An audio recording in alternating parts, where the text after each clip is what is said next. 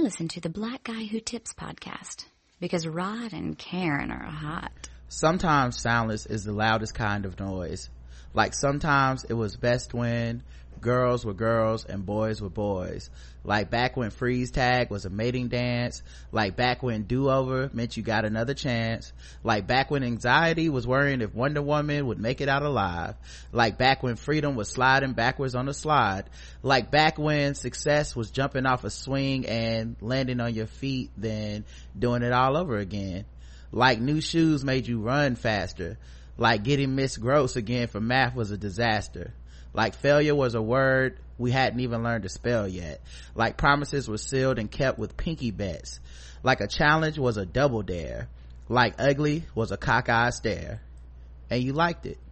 Like when you flipped your eyelids inside out to impress that boy across the room, cause that's all it took. And there was no such thing as too soon. As long as you checked the right box in that note from across the room. The one that he passed her.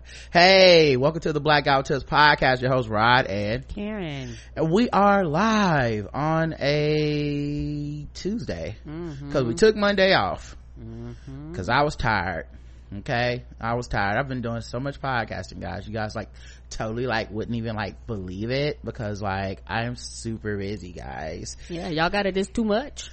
Look, we did okay, so since like last week Thursday night we did Black Astronauts podcast. Friday Balls Deep Sports pregame, and then Nerd Off. Then Saturday we did our feedback show. I was on What's the Tea, which is out today. I suggest y'all go listen to it. It is hilarious. We had so much fun. I love getting silly with Nick and Reggie. Sunday we recorded our regular show, but unbeknownst to y'all, I also recorded with Rashani a spoiled movie review of Den of Thieves, which I still have to put out for you guys. And then Monday I did This Too Much with Bossy. You know, of course, we watched the Super Bowl. I cooked for the Super Bowl. Yes, he did. It was good. I made Philadelphia cheesesteak nachos and clam chowder for New England, and the nachos won. Yeah, apparently they did. And then like I said, watch This Is Us, which came on late as hell, and then did This Too Much with Bossy, and that's it. That was all I had left in me, guys. I had to sleep, I had to take a nap, I had to go out and do some non-podcasting for a little bit. So yesterday we just needed a day off. I needed a day off. I can't speak for Karen, but I needed some time off. But we're back today. So of course you can find us on iTunes and Stitcher. Just search the Blackout Tips, leave us 5-star reviews. The official weapon of the show is the taser, and the unofficial sport is bullet ball and bullet ball extreme. And today's podcast is just a regular ass podcast. Just me and you, just me and you, baby. Let's see, what kind of stuff do we have to talk about? I feel like there's a lot of news we didn't get to. All right, let's just get into it. Roaches, flies, and mice. Oh, that's how we like to start. Okay. Nearly half of New York City public school cafeterias have been cited for critical violations. Nearly half. Trash city. It's funny though, because that's a city that you would typically think of as like a liberal city, you know, like you think it'd be some investment more in the infrastructure and education and stuff. Nearly half of all New York City school cafeterias inspected last year were cited for at least one critical violation for issues that could lead to foodborne illnesses, according to a recently released report. Of the 1,150 critical violations found at nearly 700 cafeterias, about half of those inspected by health officials in 2017, most indicated evidence of mice, rat, roaches, flies, and other insects in areas where food is prepared and eaten. That seems like a lot. I don't know what the average is. I don't know, but feels like half is bad. Right. And you know, that goes to show you when people talk about the public school system, which the most people go through the public school system, as much as people try to shit on it, most people aren't privileged or aren't in a spot where they could get into the programs, you know, and a lot of people can't afford to pay. And so, you know, because a lot of schools have lotteries and shit like that, you know, to get into these certain schools. And my thing is very frustrating because you have people, put it like this, the way the system, in my opinion, the way the system is designed, eventually we're going to be like other countries where basically education is a privilege and not a right. I think we're kind of pushing towards that, because as people with money leave the systems and go these other places, as you got Bessie DeVoe, whatever her name is, taking all these public funds and putting them in other places, you're defunding a lot of these schools, so they're not able to do these things. And you got them passing laws for cutting taxes. Okay, if we cut taxes, money that is budgeted is no longer there, and you're not giving anything to replace that money. So that means you probably are losing health inspectors, which means you're probably losing people's job. You know, their job is to go and be sure this shit is up to par. And then let's say they find something, they don't have the budget to punish and penalize and hold people accountable for not meeting whatever the standards are, you know, because there's a checks and balance here, you know, with a lot of this shit. And you have a lot of the American population, in my opinion, that really don't understand the structure and how things are actually supposed to function and why things are in place, you know, because your taxes are going to go up regardless. People fail to realize that. I don't want my bitch, they're going up regardless, so at least let them go to your child being in a good environment. Because let's say you are privileged but you don't have the money to go to these other schools, so that means your children are also in these systems where they're sitting around and they're around roaches and rats and shit like that. Nobody wants their child to be around it. I don't care if it's, you know, predominantly black and brown. Nobody wants their child around this bullshit. I would ask a few questions, first of all, because it's a liberal city. It's not these Republican, like, cut all the taxes so we can get all the money back, fuck poor people, fuck government welfare, There doesn't seem to be, I mean, from what I've heard, I mean, look, they seem to vote Democrat at a heavy, I wonder if they're spending money in the wrong places, you know. I wonder, out of a government budget, how much is dedicated to shit like cops kill some innocent person versus these kids, you know. The other question I would have, which schools? Right. Because 50% sounds just like, you know, almost like you would just go, oh yeah, it's an even bet, 50-50. I wonder if they examined it from a level of like, where are these schools located, in what neighborhoods, whose kids go there, and what does that lead to when it comes to feeding kids and taking care of and cleanliness and stuff like that. The NYC News Service based its reporting on data obtained by the Department of Health under the Freedom of Information Act. The report highlighted some troublesome findings, including one at a Brooklyn school where live roaches and nearly 600 fresh mice droppings were discovered by a health inspector. Good God! Brooklyn. At another, 5 second graders were sickened after eating a cafeteria lunch. A health inspector who visited the school days later found dirty equipment and poor protection for how food was laid out. In one case in Queens, 1,500 flies were found at a middle school in Ozone Park. Did you say 1,500? 1,500. U.S. Department of Agriculture regulations require local health inspectors to inspect school cafeterias twice every year. About 1,400 city school cafeterias were inspected at least once, with some cafeterias serving more than one school, according to the report. Wow. Local food inspectors look for evidence of rodents or insects and check equipment to make sure food is stored in appropriate temperatures, but also review how the food is handled. Although the city's public school system boasts about 1 million students, just 15 health inspectors are assigned at any given time to visit schools without warning and examine their kitchens. 15? So what are the chances of what are the odds of your facility being inspected? Correct. Now it's 1 million students, but I want to know how many facilities are 15 people responsible for checking randomly, you know? Probably hundreds, possibly thousands. I wonder. NY City News Service report comes about 3 months after the city started off offering free meals to all students. So like, that's a very liberal idea, free meals to all students. So I don't want to just say like it's because they lowered taxes and they refuse to pay for I wonder if it's literally like they're spending money in other places. Correct. Or even with the taxes they have, it's just not what it would need to be to truly take care of kids and stuff, because people get real cold-blooded when it's not their kid and it's not, you know, they don't see that as a public service. Like one of the things that's interesting in living down here is if you talk to Republicans and stuff, how much they see like public school is a waste of money spent for teacher salaries is a waste of money, teachers unions are a waste of money, but yet they don't realize that you're either going to spend the money on a school or you're going to spend the money on a prison. Right. You know, like that's the way it works. That's where we send people to be educated, and we do a terrible job of it as is. Making a worse job or making it harder to educate people is actually not a solution. It's not a viable solution for our society. And the dumber the fucking society is, the more it's gonna cost later on when a motherfucker gotta go to prison, or, you know, ends up in the life of crime or something like that. You know, like, these are all horrible fates that we resign people to, but it's all out of lack of empathy. Right. And also they don't want to talk about gentrification. That makes a big difference too. As money and wealth shifts across the city, the schools change, you know, as districts change. Yeah, white flight is right, which part means of that. which means money that's there is actually gone and is going somewhere else now, to a different part of the city.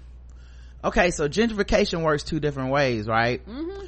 Because gentrification is moving into this black space. A lot of times that raises property value stuff and moves black people out. Correct. Raises rent. So like white people, while bringing in resources, yeah, that school district, that local area will start to see some improvements in the school and all that type of stuff, because the presence of white people typically does connote some level of importance, right?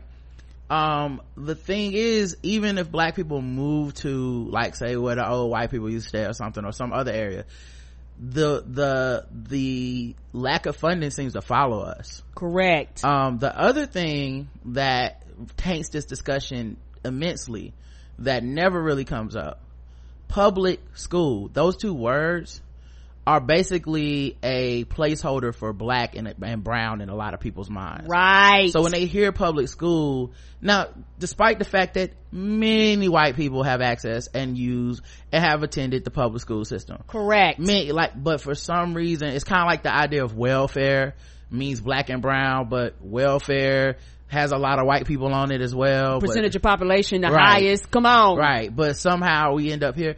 So, I don't know. It's like white people just assume like private school, or the placeholder they use now, school voucher systems. That's what they use on like the left, which is basically means the right for certain kids to go to a private school, or some sort of halfway between private and public school. And it's like, nah, what about improving our public school system? Right. Or what are we going to do about that? Right. And they also go charter schools too. That's another way that they kind of cover it up. But instead of just fixing the system needs to be fixed. Now, in September, Governor Cuomo signed legislation requiring the city department of education to publicly post the results of the school cafeteria and kitchen inspections online for transparency. So maybe they were always bad, right, and now people are just aware. So maybe they can use this information to say, hey, we need to get a fund or something for the cafeterias to make sure that it's safer for the kids. So maybe ultimately this is, it's kind of a thing where like we talk about sexual assault on college campuses, and the traditional thinking on that is always, for schools anyway, well, if we'll cover up any sexual assaults and we won't tell people. So when you consider going to our school, oh, I want to go to that school, they have no sexual assault there, yay. But what that school is really telling you, because any collection of human beings, especially young human beings, with all that fucking rape culture shit on campus and all those alcohol and drugs and shit, rape is happening on every college campus. But college campuses' refusal to report actually tells me it's less safe for my kid to go there. Correct. Because y'all are covering up sexual assault. Y'all are actively smushing it down so that you don't have to report to the police or anybody, any type of stats. I have no idea what the safety of a child on that campus is, as opposed to a school that says, the conventional wisdom is don't report it. But to me, the wisdom is always report it. Yes, I may be shocked. Oh wow, there were 17 sexual assaults on this campus, or whatever the fuck number. But also I'll go, but what are the results of those cases? That means they're catching people. That means they're doing something about it. That means a process is in place. That means it's not just being swept under the rug. this could be that too, but for schools. Like, this is our first time ever really reporting this shit to y'all. The school cafeteria system is fucked. Okay, politician, what are we gonna do? Because we didn't know we had a problem before, because y'all motherfuckers wasn't telling the public. You know, maybe you knew, maybe it was private, I don't know. Maybe there were maybe they kept the results and just didn't tell anybody, it was internal. Now we know, now we can tackle this problem. So maybe it's a good thing, I don't know. Yeah, I think it is a good thing, because it would demand change that otherwise I think would not have come. And also, you know, it's like, well, what is it gonna take? Some of this stuff sounds so bad that what is it gonna take? A half of a school or 20-30 kids to actually get massively sick or die before somebody can say, oh shit, you know what we shouldn't have near the grilled cheese? Fucking mice shit. You know what we shouldn't have here? Motherfucking roaches in the green beans. That's what we should not be feeding the fucking children. You know, that's a valid point, Karen. Cause the way this is set up, eventually somebody's kid is going to fucking die, or it's going to be a massive sickness that's going to break out at one of these schools. It's going to be the top news and everybody's going to be talking about it. And now you can say, if you would have done your motherfucking job and required these schools to clean up, like, because right now you're telling us this, but like you say, what do you have in place? You only have 15 people, which means you don't have enough. So let's say you tell them to fix it. When will you have time to get back to these schools to guarantee they did what the fuck you gave them to do? You don't have the time, which means you need to invest in more inspectors. The CDC is set to cut its global efforts to prevent disease outbreaks by 80%. 4 years after the United States pledged to help fight infectious disease epidemics such as Ebola, the Center for Disease Control and Prevention is dramatically downsizing its epidemic prevention activities in 39 out of 49 countries because money is running out. The CDC program is part of Global Health Security Initiative, train the frontline workers in outbreak detection and work to strengthen laboratory and emergency response systems in countries where disease risks are greatest. The goal is to stop future outbreaks at their source. Most of the funding comes from a one-time 5-year emergency package that Congress approved to respond to the 2014 Ebola epidemic in West Africa. About $600 million was awarded to the CDC to help countries prevent infectious diseases from becoming epidemics. That money is slated to run out by September 2019. Despite statements from President Trump and senior officials affirming the importance of controlling outbreaks, officials and global infectious disease experts are not anticipating the administration will budget additional resources. Another thing that was on the ballot. Come on. 2 weeks ago, the CDC began notifying staffers and officials abroad about its plan to downsize these activities because officials assumed there will be no new resources, said a senior government official speaking out on the condition of anonymity to discuss budget matters. Notice is being given now to the CDC country directors as the first phase of a transition. The official said there is a need for a forward planning to accommodate longer advance notice for staffers and for leases and property agreements. The downsizing decision was first reported by the Wall Street Journal. Yep. Do people not know what these people goddamn job is? What the CDC's job is? This is why we don't have fucking polio. This is why we don't have chicken pox and shingles outbreak. Like, you know, people getting sick from this massive flu going on right now. Do you know if them motherfuckers wasn't out there doing their goddamn jobs, people would catch the flu and goddamn die? Do they want to take us back to the fucking dark ages? Because that's what happens when these people are not there to do their goddamn job. Well, there's a couple other things too, right? That Republicans, they're like, this don't make us no money in their minds. 2, a lot of their work is not about the US and flu. It's about stuff outside of the US, in Africa. You know, this administration don't care about that. As far as they're concerned, all those people can die, especially if it's costing us money to help. Like, they don't give a fuck. You know, they only care about white lives in America, and that's it. So even if we know the global ramifications of unchecked outbreaks is that it will somehow cross the borders, because right. disease doesn't believe in disease knows no boundaries. They don't give right. a fuck what language you speak, what gender you are, what your sexuality is. Yeah. If I'm a virus, I'm like, I got you, bitch. It doesn't have to go through immigration or customs. Come on, it ain't got to get his fingerprints checked. It ain't got to get no global scan. It ain't got to pay for a passport. It's like, I got you. California court swipes left on Tinder, charging users more if they're over 30 years old. I don't say I don't want no old folks out there. Tinder was set up to charge more for users over 30, and California's appellate court decided that was discriminatory, as it makes an arbitrary class-based generalization about users' incomes. Because how you know that I'm over 30 and I got the money to pay the extra? Right. Tinder was using that student loans logic, like, you should be able to pay for it by the time you're 30. The case against Tinder was brought forth by Alan Candelore, who argued that the company's age-based pricing is a violation of California's Unruh Civil Rights Act and the Unfair Competition Law. Tinder Plus charges $9.99 for a month for users under 30 and $19.99 for users over 30. Well, of course, that's why they got all the hot 30 and under people. I gotta pay a premium. Apparently so. I'm 37, I got to pay extra. Defending the model by saying that those who are younger have less disposable incomes. Well, that was their fault for that argument. Right. They should have just said older people not as hot. Okay, guys, we know what you're here for. While a lower trial court initially agreed with Tinder, the appeals court has reversed the decision, saying that no matter what the company's market research has found, some individuals will not fit the mold. Some older consumers will be more budget constrained and less willing to pay than some in the younger group. Right. So yeah, they went ahead and reversed it. Versus, you'd have been okay if you just charged everybody the same flat rate, but because you charge based off age, there's a problem.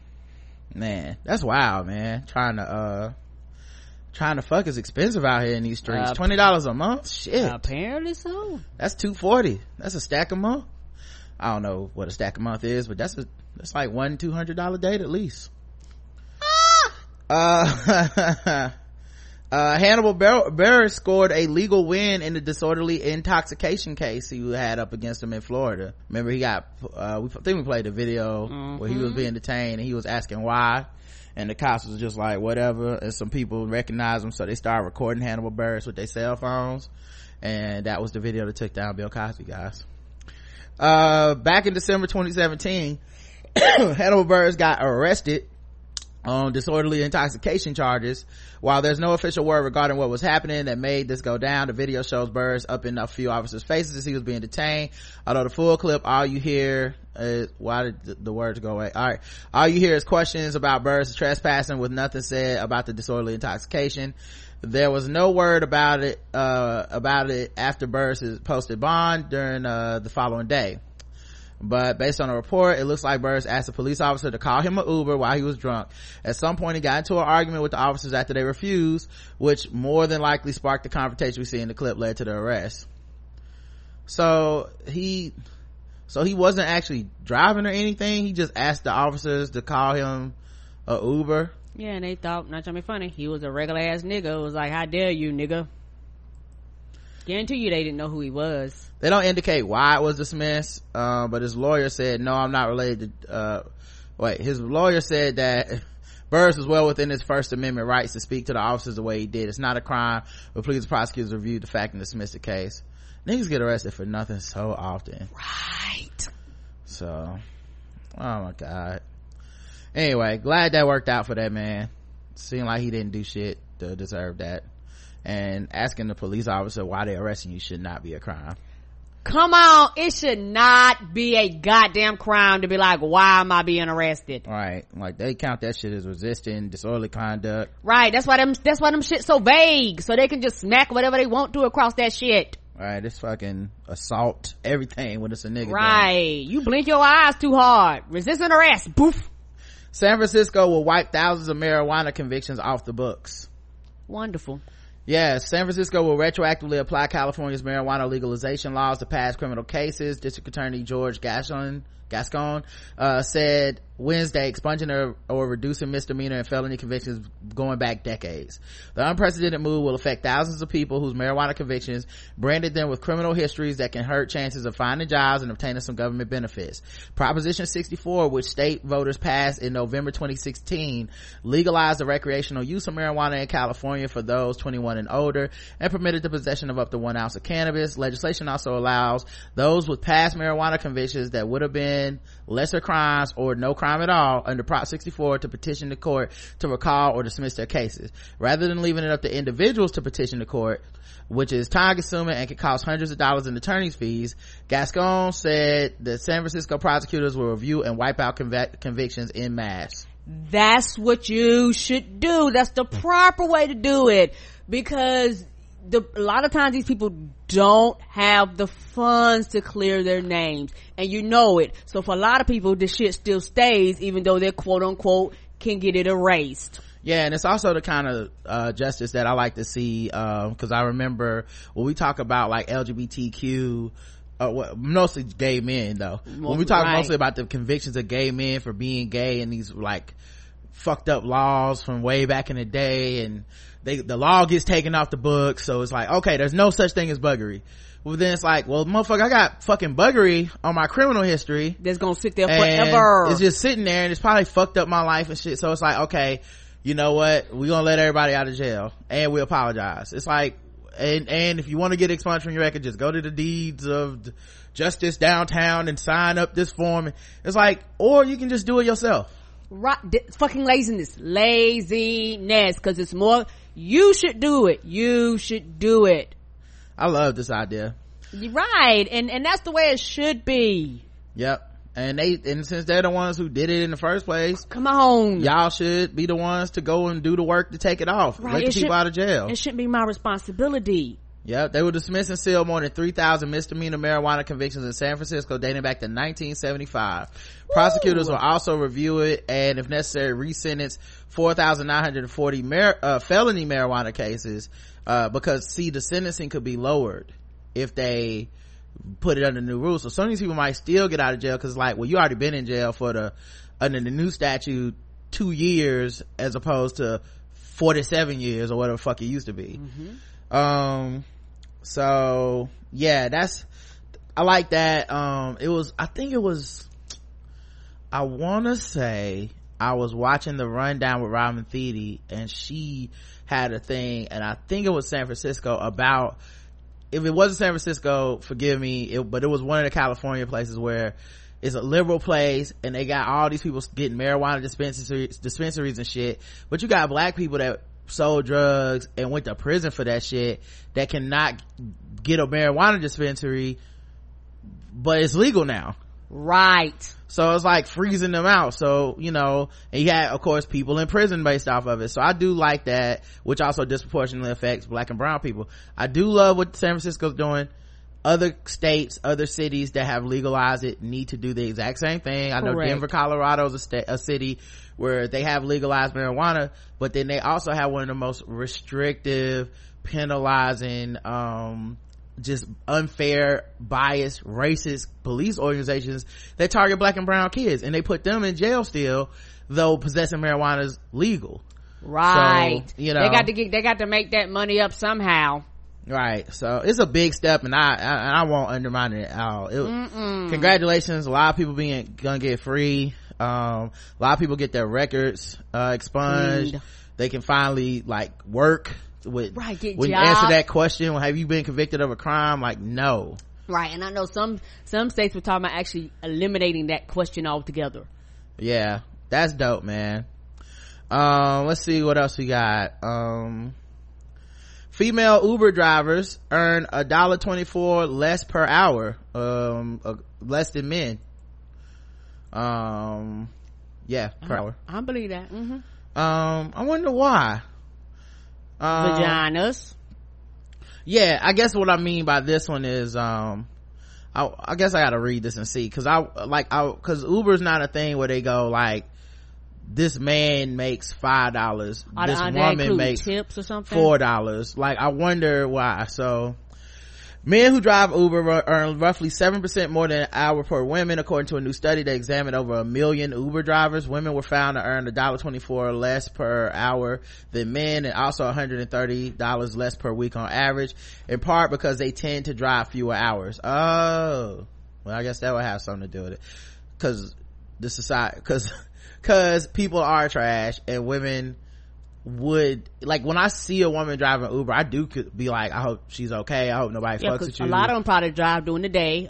You have less of them to drive at night. Right. A lot of them probably drive, like, they might limit their hours to, hey, I'm a stay-at-home mom, I'm gonna drive while the kids are in school. Right. You know, they try to flex around, you know, that time. They probably have a tendency to drive early in the morning until it gets dark. You know, you might, but you will rarely find a female Uber driver that's driving around at 10, 11, yeah, 1, 2 in the morning. When we were in Miami, we had that woman who was our Uber driver that took us back from the sushi place, and it was raining like a motherfucker. Right. She was petrified. Yeah, we were talking to her about work, you know, driving Uber and stuff, and she's like, you know, she does it part-time for the money and stuff for her and her husband, but I was like, yeah, I can see how you might not want to do this shit. You know, this shit feels dangerous to me. Right. You know, and that was like the only woman I think we've ever had in Uber. Roughly 27% of the Uber drivers, 1.8 million drivers, are women.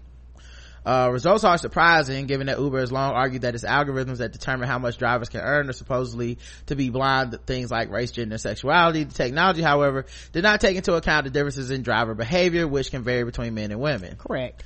Overall, our results suggest that even in the gender blind, transactional, flexible environment of the gig economy, gender-based preferences, especially the value of time not spent at paid work, and for drivers' preferences for driving speed, can open gender earnings gaps. In a blog post, Uber says the study produced no evidence that outright discrimination either by the app or by riders is driving gender earning pay gaps. Well, yes, I agree. Like, you're not gonna, like, that's why I said I wanted to see how the study was done, because I doubt that it's like people going, oh, a woman canceled this ride, as much as it's women, you know, being like, I don't want to be out at fucking midnight taking, a dude might feel comfortable with that, but it's like a fucking drunk dude from the club gets in the back of my car, you know. And we read routinely like shit where it's like Jameis Winston said something or groped a Uber driver.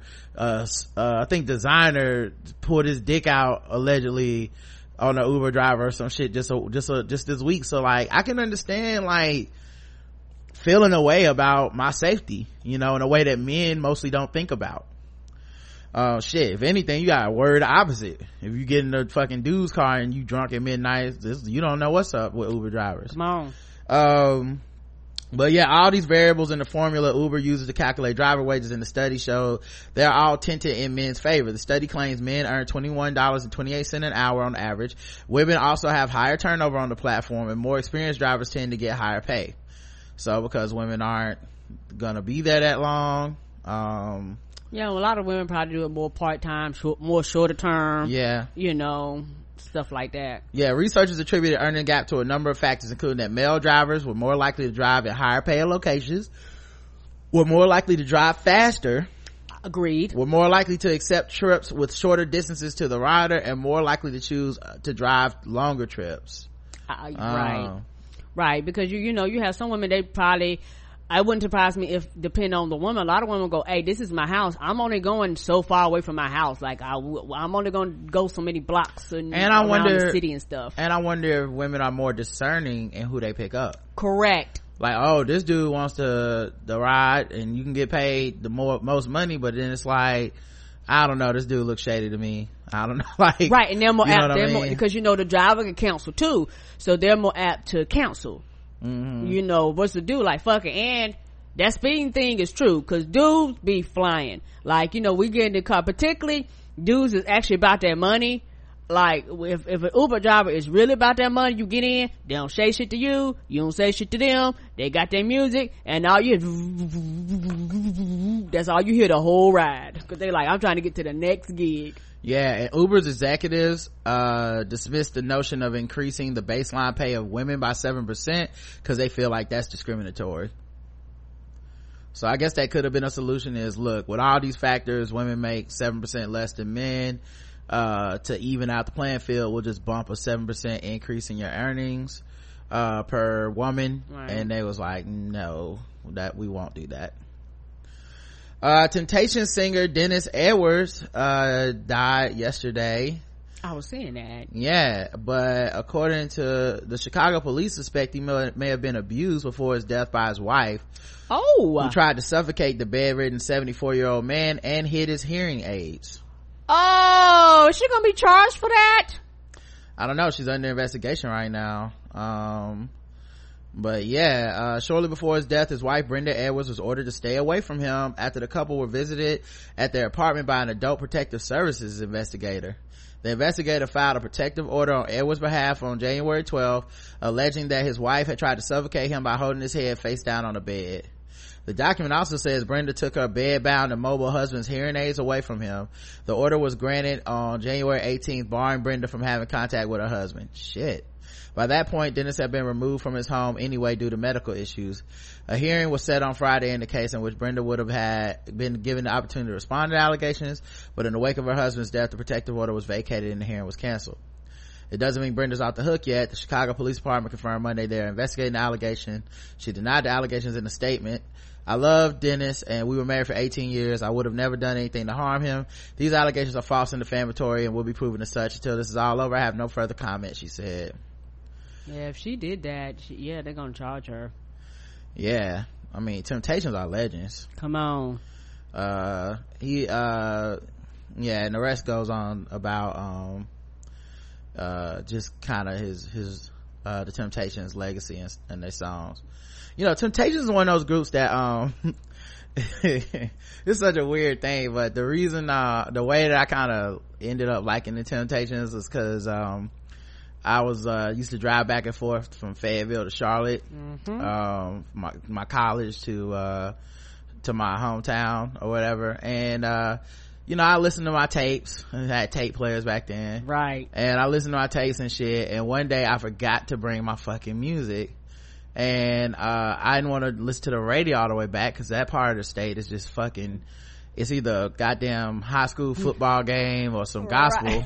Right. Okay. Like cornfields and shit. Yeah, every station. It all look like the beginning of Scooby-Doo. Right, and talk radio's all Republican shit, and there's no black station in some of these places. So at any rate, man, I walked in a gas station, they had this spindle of different tapes, and I remember buying Earth, Wind and Fire, and I bought the Temptations, and the Temptations was like the best of Temptations type thing. So I was like, these motherfuckers are dope, and that's how I got into them. I was surprised when some of your daddy was playing. I feel like he was, right, but when you're young, you don't pay that shit no attention. Yeah, sometimes you just need to discover the shit on your own, right, man. And you had that moment where I'm like, oh, apparently my dad was not he was just playing that old folks music. Yeah, like my dad had that's what I used to call it. Y'all playing that old folks music. Yeah, my dad had some pretty dope taste, when you 7, 8, 10, you looking at a 30-year-old like, nigga, you old. Right. So it was it had some dope shit on it, man. I know Papa Was a Rolling Stone was on that shit. I think My Girl was on there. What's one of your favorite Temptation songs? Man, I guess Papa Was a Rolling Stone would be, it's such a cliche one to say, but that shit was that dope, man. Cloud 9 was dope. On Cloud 9, that shit was dope. Trying to think, I don't know, I feel like that would be about, those are probably some of my favorites. So that was, but yeah, it was like I said, it was just dope because I didn't know, but yeah, Ain't Too Proud to Beg, I know you wanna leave me, yes, but I refuse to let you go. That shit is dope. The way you do the things you do, the way you do the things you do, yeah, all of it really. Can't Get Next to You, babe, that shit. Yes, Can't Get Next to You, baby. Can't Get Next to You. Oh, they got a line? Oh, let's just start. Hold it. Listen.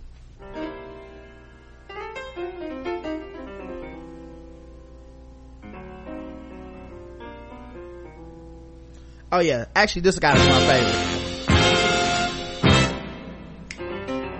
I can turn the gray sky blue. I can make it rain whenever I want it to. Oh, I can build a castle. Yes! I can make ships sail on dry land. But my life is incomplete and I'm so blue. 'Cause I can't get next to you. Can't get next to you, baby. Can't get next to you.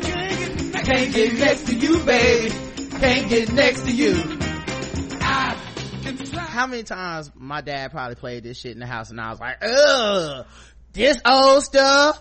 I gotta clean up to this.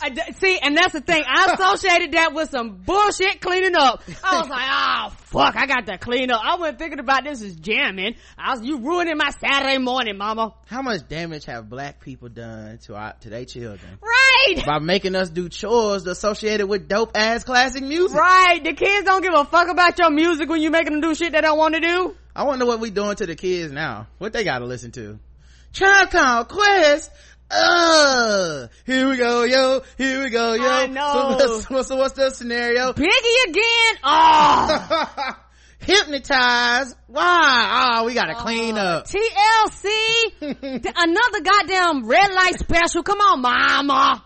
Oh, well, this used to be the jam, boy. You and your mama, you wouldn't be here if it wasn't for red light special. I know, right? Fucking your kids up.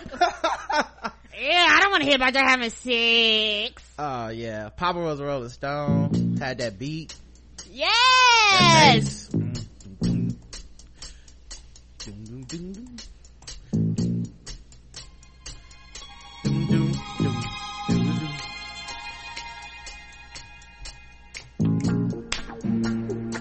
Blaxploitation music. That's where you can take 75 seconds to start a song. What? Whole minute if we wanted to.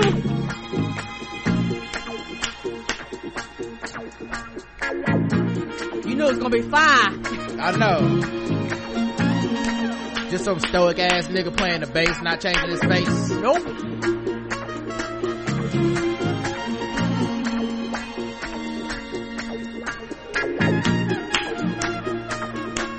There's a whole intro. Walking with the pimp suits. I wonder what they did on stage during this shit. Probably just dancing.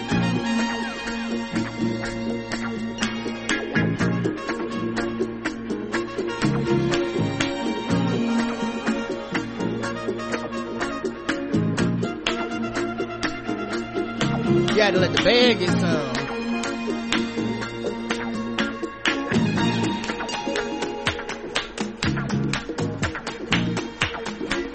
I imagine you sitting on stage and you just letting the band get some, because they got a live band probably. They got a live band. So they just getting some, and the dancers probably just standing around taking a break. Yeah. Honey, some of the best musicians probably ever to live, man. Right.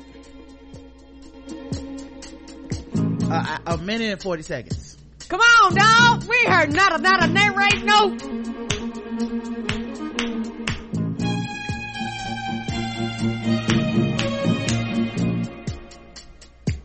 It was the 3rd of September. That day I'll always remember. Yes, I will. 'Cause that was the day that my daddy died. With his ain't shit self. I never got a chance to see him. Never heard nothing but bad things about him. Mama, I'm depending on you. Tell me the truth.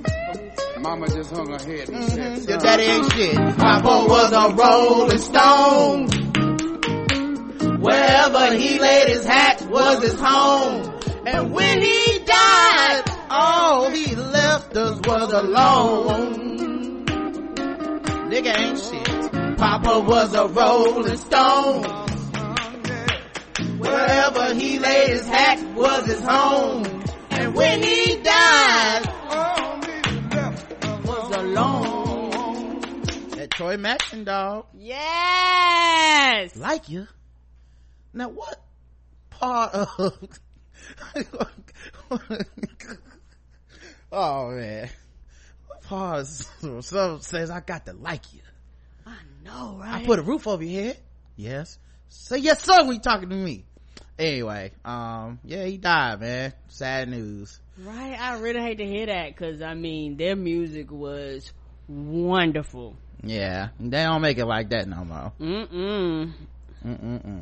But yeah, them, and then Earth, Wind and Fire, I got into them. Yeah, what's your favorite Earth, Wind and Fire song? Shit, hold up. The whole album, I don't know. Hold up. That's way too many songs. Hold up. One of your favorites. Give me 1 second. I gotta actually look at the list, because that's a lot. I mean, I don't want to go with Shining Star. Let's Groove is a beast. If you go to Black HBCU, you know that Let's Groove. Come on, September. The Macho Man better play that, as they're gonna be a fucking protest. Yeah, and September, because you know that motherfucking September they gotta play every motherfucking homecoming and every halftime. They better.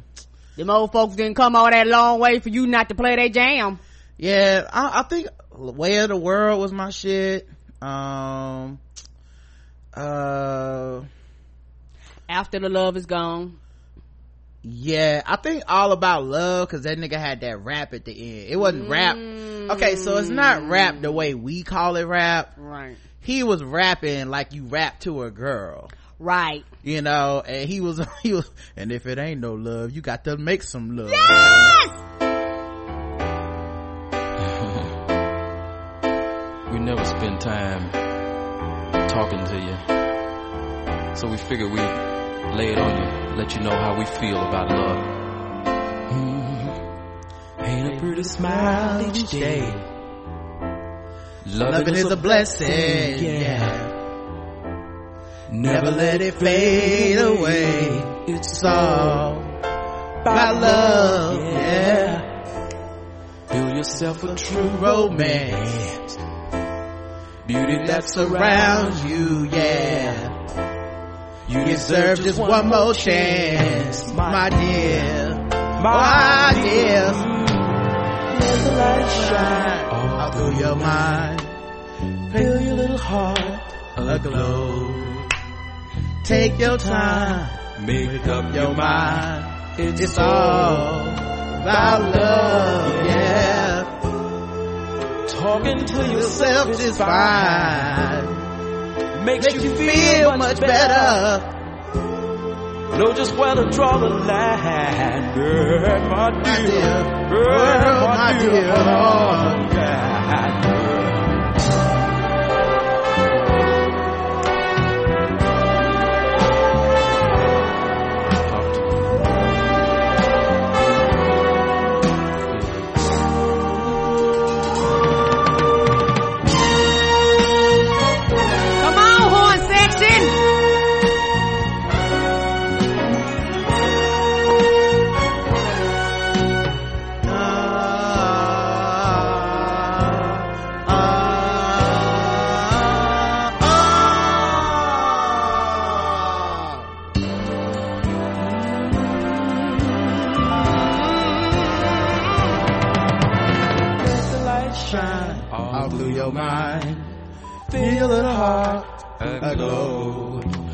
Take your time, make up your mind.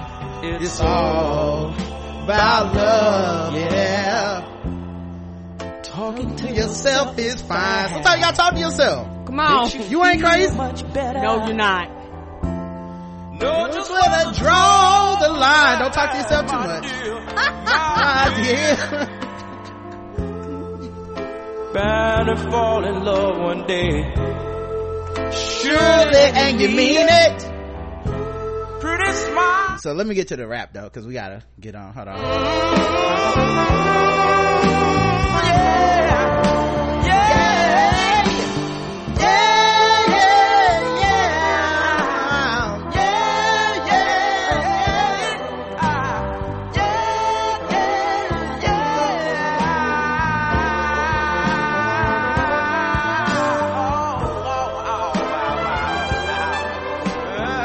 Wait, did I go past when he was talking? Let me find where he was talking. Oh, yeah. Hey y'all, here we go. I'm trying to tell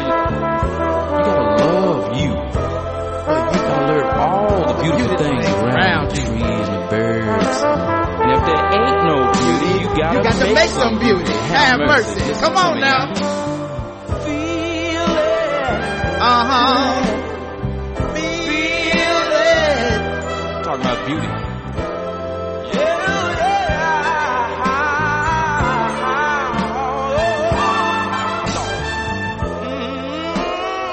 Oh God.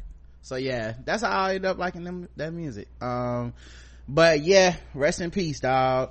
Left a good legacy on the earth, and that's sad that if any of that stuff is true about his wife, Right. That's fucked up. Speaking of fucked up stuff, FEMA was planning on cutting off food and water aid to Puerto Rico. Well, the bulk of the island still ain't got power, still ain't got water. You sent motherfuckers out there that don't know shit, ain't had no experience about power, and was like, fix this whole goddamn island, cause you wanted to go the cheap route. You ain't want to pay the companies that's been doing this for hundreds of thousands of years that probably could have made shit to help them be self-sufficient and put solar powers up. You was like, nah, we want the Walmart discount rate, the fucking federal government, and sit them fuckers out there knowing that they was doing shit that they had no business doing because they didn't understand it out of their inexperience. And then you want to turn around and be like, you know what? On top of that, we're not gonna do it. And why should you have to be embarrassed to do right? Why don't you just do fucking right? Now, for the record, I don't think it was hundreds of thousands of years these companies have been doing this work, but yeah, I made that number up. I was just saying they've been doing it for a fucking long ass time. Much longer than the people that they did choose to do it, which is why you don't, go the Walmart route. Well, I was gonna say why you don't elect inexperienced people like Trump. It's also why you don't want a businessman running a fucking country, because there's nothing to a company for companies don't do aid like this, right? Typically, we don't get to write this off on our country taxes. Come on, this is a bottom line deal, and lives of the citizenry should be more important than money. And they are Americans too. We shouldn't be going cheap on saving lives in when people don't have power after a natural disaster, like. But yeah, apparently they updated after this report came out.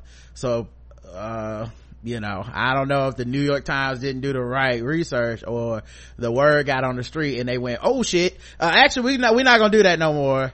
And they said they have no plans on stopping anymore. For now. Now, meanwhile, a FEMA contract that called for 30 million meals to be delivered to Puerto Ricans, 50,000 meals were delivered. So 30 million was supposed to be delivered. 50,000 is what got delivered. What's up with the rest of these meals? Did they just not get made? Somebody now listen, this appears to be a black woman, but I'm just letting y'all know these are the facts. For this important task of delivering 30 million meals, FEMA tapped Tiffany Brown, an Atlanta entrepreneur with no experience in large-scale disaster relief and at least 5 canceled government contracts in her past. FEMA awarded her $156 million for the job, and Ms. Brown, who is the sole owner and employee of her company, Tribute Contracting LLC, set out to find some help. She's adept at navigating the federal contracting system. She hired a wedding caterer in Atlanta with a staff of 11 to freeze dry wild mushrooms and rice, chicken and rice and vegetable soup. And she found a nonprofit in Texas that had shipped food aid overseas domestically, including to a Houston food bank after Hurricane Harvey. By the time the 18.5 million meals were due, Tribute had only delivered 50,000. And FEMA inspectors discovered the problem.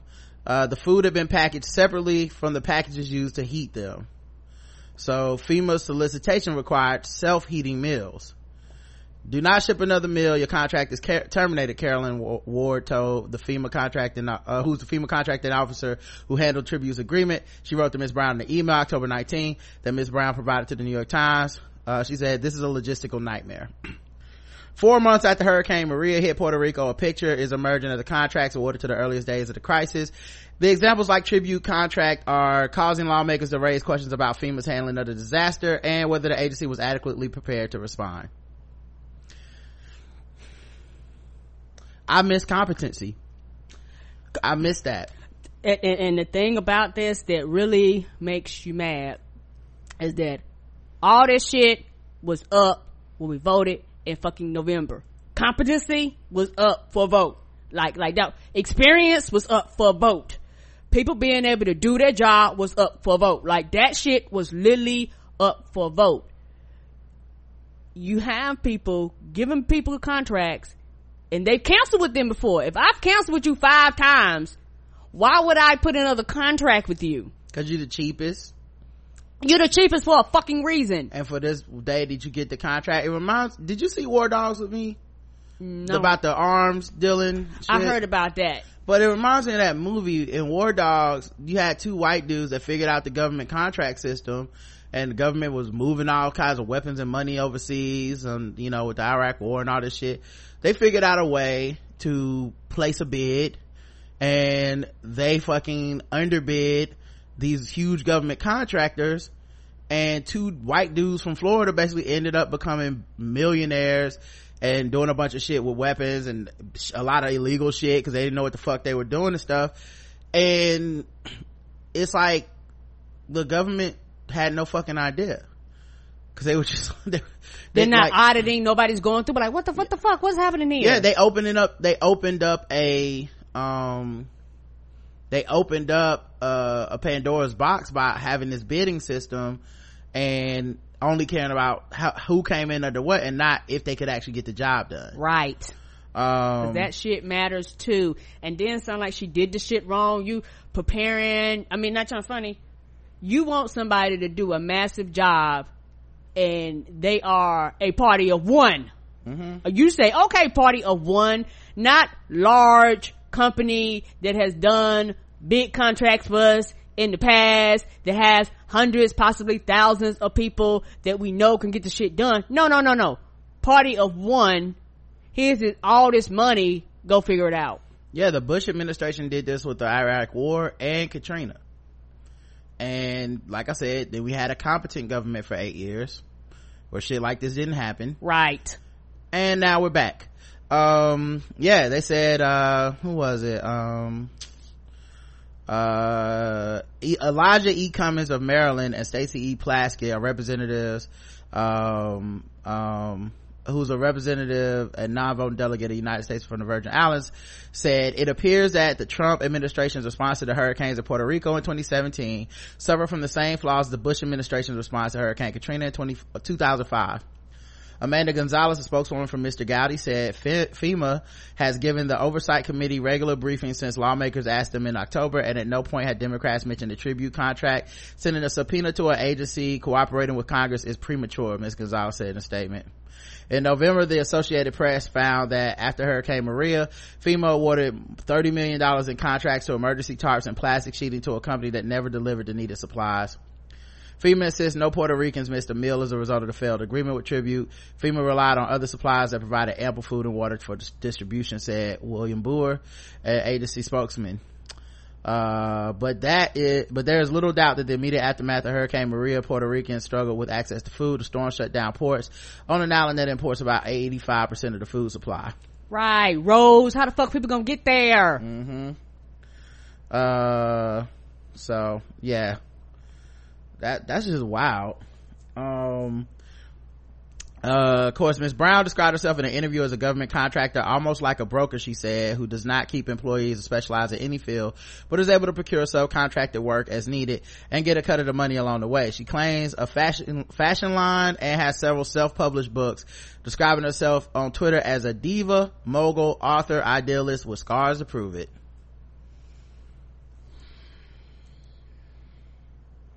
I mean, I guess you can't do it till you try, but that's a big try. You know, you're playing with people's lives and shit. Luckily people, they had some other resources and shit, cause if they would have actually needed those meals, I don't know what would have happened to those people. 50,000 is a lot less than 30 million. It's a lot less. Cause my thing is, this shit need to be mass produced, and you doing all this extra special shit, and then you didn't even do it the way that you didn't even meet the requirements that the government gave you in the first place, which means they were probably very expensive to make. So you're probably flying through that money versus going and finding the logistics to how to do this. Okay, I have this much money. How has this been done before? Let me see who can mass produce this the most effectively under the guidelines that I have, because it's guaranteed money. Because you know, you can say, okay, I got this money, I need for you to do this, but you want to go this alternative route. There was a picture of Tisha Campbell, Martin, and Tisha Campbell and Martin Lawrence and Tichina Arnold that was circulating online, and there's now talks that it could be a Martin reboot. Tisha Campbell has confirmed that it's a Martin reboot. Who asked for this? I don't know. Okay. Yeah, because I mean, Tommy dead, right? And it's that nostalgia thing.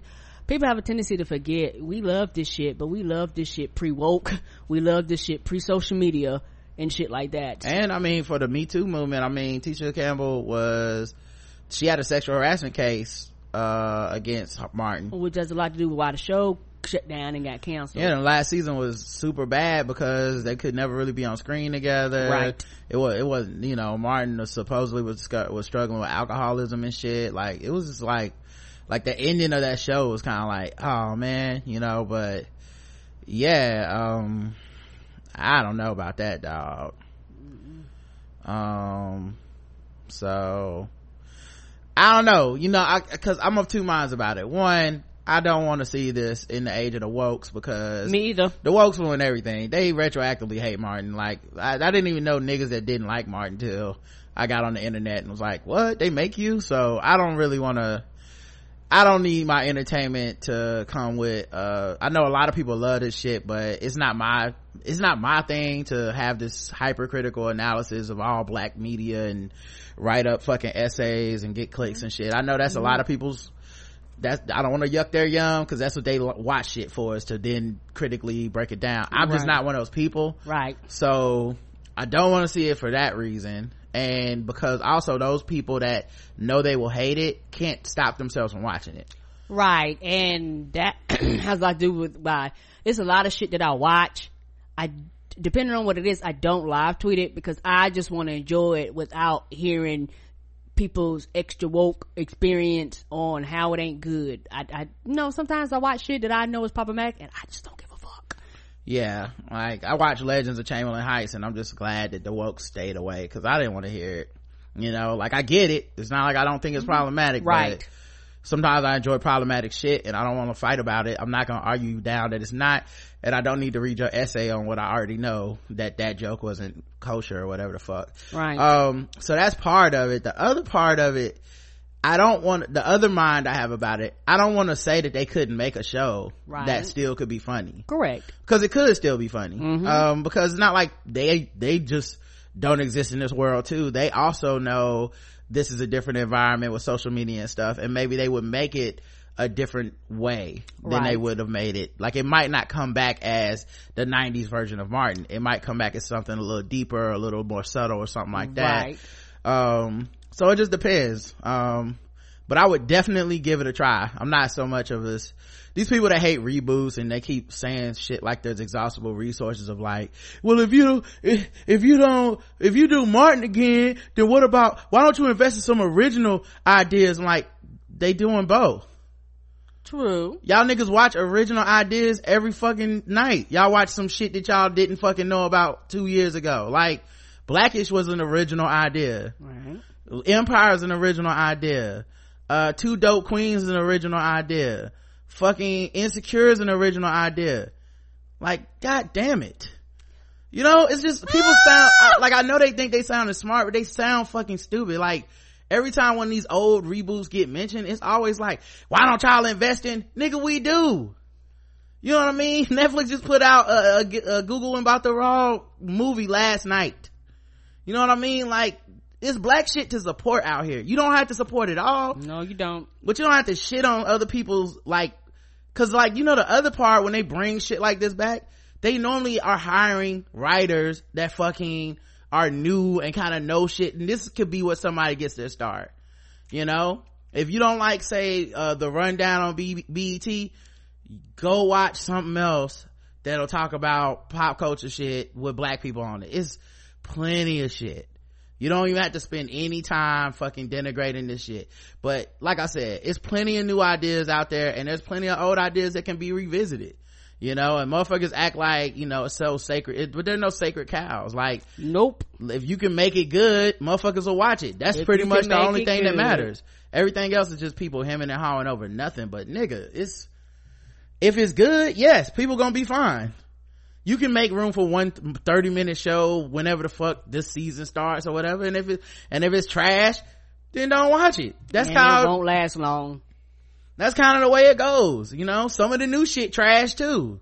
It is. You know what I mean? Like, not all the new shit is hot fire too. Like, I love living in this era where we have so much black shit that I don't have to watch everything, and when I don't like something, I don't have to like go into hysterics explaining why I don't like it out of some obligation to blackness about why the fuck I'm not that. Like, you know what this shit reminds me of? It reminds me of when there was like a lane for black women who didn't like Scandal. And but it always kind of felt like anti-black, or like, I hang out with white people, so I'm trying to convince them that I'm not like the rest of you basic ass black bitches. Right. And it always came off like that. No matter how clever you thought you were pulling it off, no matter how much you thought, it still kind of came off pejorative of the black audience that did continue to watch those things. Like, I'm not like those black women. And it was always like, you could have kept that to yourself. You know, good for you. You got the clicks. You feel good. Maybe you found a niche audience of other like-minded black women that don't want to be associated with other black women that do enjoy Scandal. Come on. But like, I don't know, like, that shit just always felt really pressed to me. And it feels like if Martin comes back or something like that, we'll end up with that too. You know, yes, we will. Anyway, but yeah, I would watch it and just not tweet about it or talk to anyone about it. Same. That's pretty much how I roll these days. Let's see. Don't care about this story. Okay, I guess we can do some fucking with black people maybe. What our time looking like? Cause you know at 8 we gotta be out, y'all. We gotta be out. You know we don't play that shit when Black Lightning is on. No, I'm not gonna miss Black Lightning for y'all niggas. All right.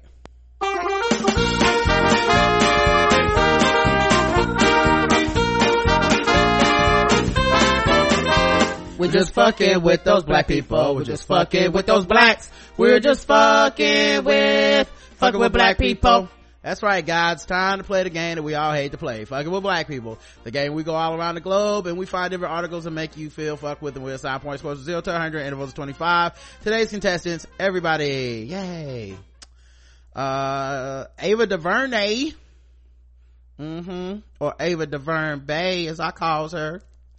She is working on a racial drama pilot on CBS. Get that money. I don't know if it's going to a streaming app or straight to TV or what, but you know, she's coming off Wrinkle in Time is going to be coming out in March. Oh, that movie looks beautiful. Every time I see the preview I get extra excited all over again. I didn't even read the book. Oh, and I'm not. Don't ask us. But you know, she did Queen Sugar as well, which is a hit show. Well, she's expected to have a new pilot for a show called Red Line. The new racial drama is executive produced by DuVernay, Greg Berlanti, and Sarah Schechter. The show is expected to be an hour-long series about a white Chicago police officer who accidentally shoots a black doctor. The show will follow the stories of the families and all those affected by the tragic murder.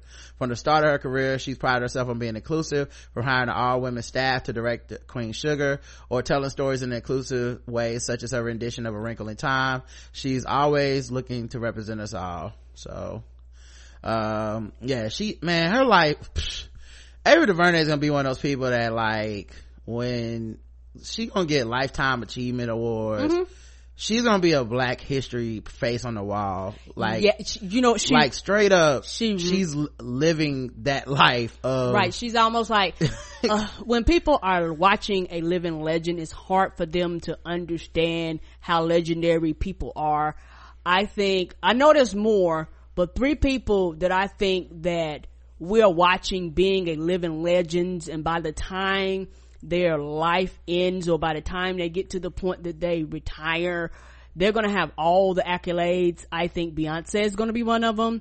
I think Donna Glover is gonna be another one, and Ava DuVernay. And I know it's other people, but these 3 people in particularly I'm looking at because they are constantly doing all types of shit, all kinds of shit. They're constantly learning new things. Every time you think you fit them in the box, they go, oh bitch, you thought. And next thing you know, they coming out with an album that's a non-rap album. They're coming out, they're acting all types of ways. They're coming out, they leave one show and go to another show for Donna Glover. You got Beyonce, oh bitch, you thought I was this, here's some motherfucking country music, get your 2-step on.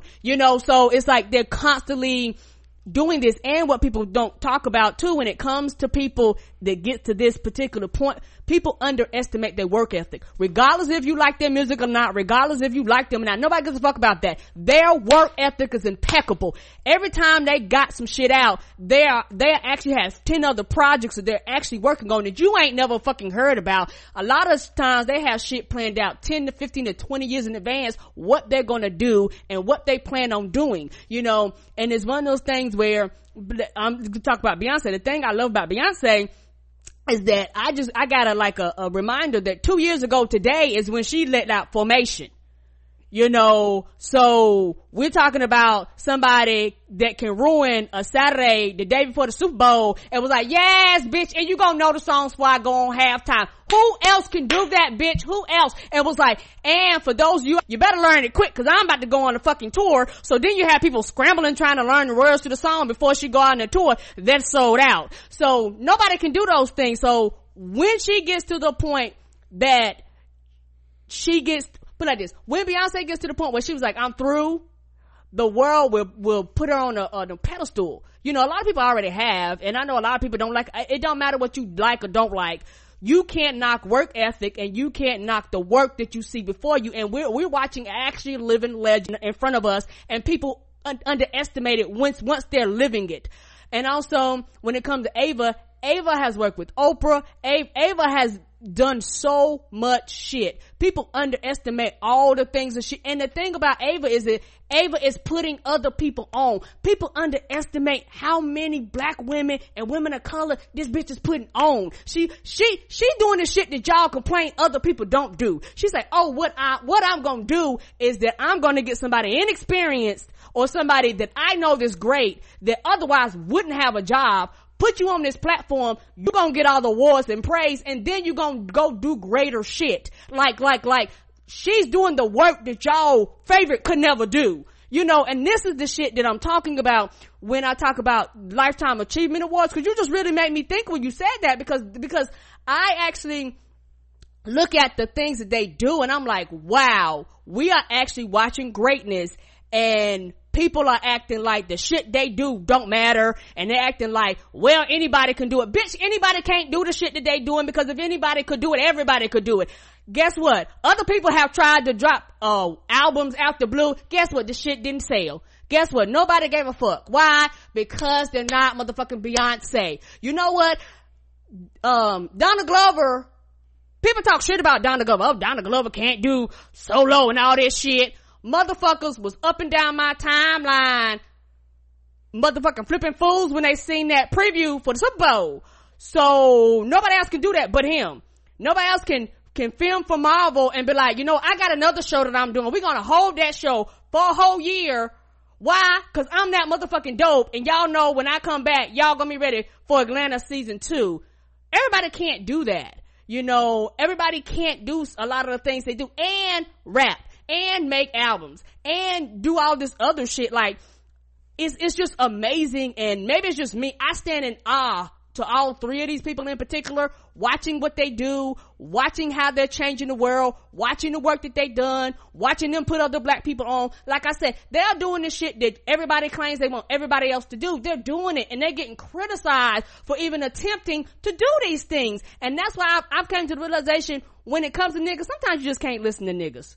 because niggas complain about every fucking thing. You actually watching a living legend and you shitting on the goddamn living legend is right before you. What the fuck is wrong with y'all? But anyway, I'm just glad that everybody's getting their due, and if they're smart with the Ava thing, I think that they're going to put it on CBS over there with the other black woman that's actually in the stars right now. Went from The Walking Dead to the stars. You know, people ain't talking about her. She out there doing her thing. CBS app instead of the regular show. Right, TV. right. It'll probably be on both. Right, it'll probably be on both, but I'm just excited. But like, yeah, they could put it on the streaming app, and then after with Star One Discovery and this, like, nigga, you got my money. Like, let's do it. Let's do it, dog. But what I was gonna say is, one, I don't know that I hope there aren't a lot of people hating on Ava DuVernay and Donald Glover and Beyonce, but there always are some people hating, you know, but they do work so hard, and it's like when they get through, they try to put people on, right, you know, but Ava specifically in the film industry, an industry where Oscar So White trends every year, that woman's a dynamo. Right. And like I said, she's gonna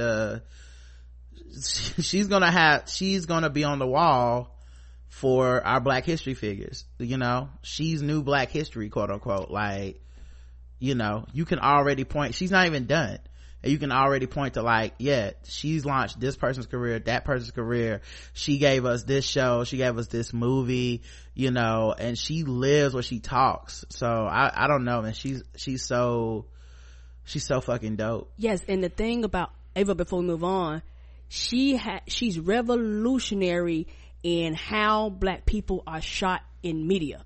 People don't understand Queen Sugar is perfect as far as how Black people are filmed, like our tones and shit. But you know what? Atlanta's that way. Correct. Insecure is that way. Yes, it is. It's not, I'm not saying she's not revolutionary. What I'm saying is Black people in charge of shit make sure they shit look right. Right. You know, I watched, this is not a knock on the movie or the actress. Let me say that before I finish this point I'm about to make. Let's have a little nuance. Since we on the podcast, we can do that. This ain't Twitter. So a little bit of nuance. But I watched The Incredible Jessica James, which stars Jessica Williams. And like, you could tell the camera whoever did the filming didn't love them. You know, they didn't make sure that she looked stunning in every scene. They didn't make sure. There's a scene where her and what's my man from Atlanta, and he was also in Get Out. Guys, I know y'all know who I'm talking about. And he was in that fucking terrible reboot of Death Note that we watched. He was dude to play Darius. Yes, that dude, whatever his real name is. Lakeith. Yes, Lakeith Stanfield. Lakeith and Jessica were in bed, and they showed this camera angle at the bottom of their feet, and their feet was ashy, and I was mad as fuck. Right. Cause I was like, who the fuck directed this? We would never let this happen. If Black people directed this, that was 100%. Either the camera shot wouldn't capture it, or they would fucking lotion up their motherfucking feet like you supposed to. Right. Because it's a fucking movie. This is not a documentary on their real lives. Like, yes, in real life, you might be hanging around the house with your feet ashy every once in a while. But nigga, in a movie, no, I was so livid, and I was like, why am I so mad? And I realized I was so mad because I've been getting fed pure, unadulterated Black excellence for fucking 3 to 5 years now from every source of Black media I consume, because Black people are getting to be in charge of projects. Right. And like, and you know, when they go back, they're gonna have to give it Donald Glover his props too, because he put on like not just Zazie Beetz, but he put on like people, like I think she might have directed it actually. Anyway, point being, like, they're not just, when they do these series, they're not just Donald Glover's fucking dude who filmed all of his music videos got a movie coming out now. Come on, like, what the fuck? So anyway, they don't just come in the door by themselves. Like, Ava has this quote where she's like, I don't want to be the only Black person in anything. I'm not impressed with being the first. I want us all to get on. And I'm like, exactly. Like, what's the fucking point if it's not everybody? You know what I mean? like, I don't want to be, no offense to this dude either, but I don't want to be Jay-Z talking about, you know, ain't no black people where I'm at and bragging about it, you know, cause that used to be how he kind of was. But later in his career, he started pointing out like, yeah, this is whack. Why the fuck is me and Kanye the only black people in this room? Why the fuck? There's something wrong with this picture. Domino's,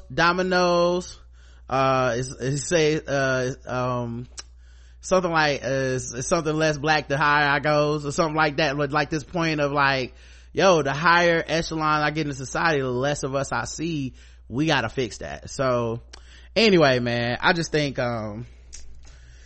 she's so dope. So Zero, I don't feel fucked with it all, even though it's gonna be about a topic that, you know, it's gonna be probably heavy to watch, man. But and I'll probably watch it, not 100% sure, cause you know that's gonna be a heavy topic, you know. I know there's another show about a police shooting that I don't watch now, so I don't know. But for Ava, I might give it a try, cause I know she gonna do it right, and I know people gonna get on because of her. Yes, they are. So what about you? 0 to 100?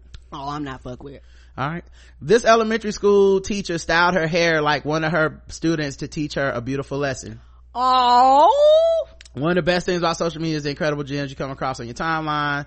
The story about a Texas teacher from Lakeview Elementary School is one such gem. Miss Bishop understood the immense influence teachers can have on their students and wanted to truly make her young student feel beautiful. When she complimented one little girl on her beautiful braided hairstyle, the student unfortunately did not believe her. In order to help the student truly comprehend just how amazing and beautiful she really was, Miss Bishop came to school the very next day with an identical style. Oh, right? That is so they look adorable. That's some fucking like This Is Us level shit. Oh man.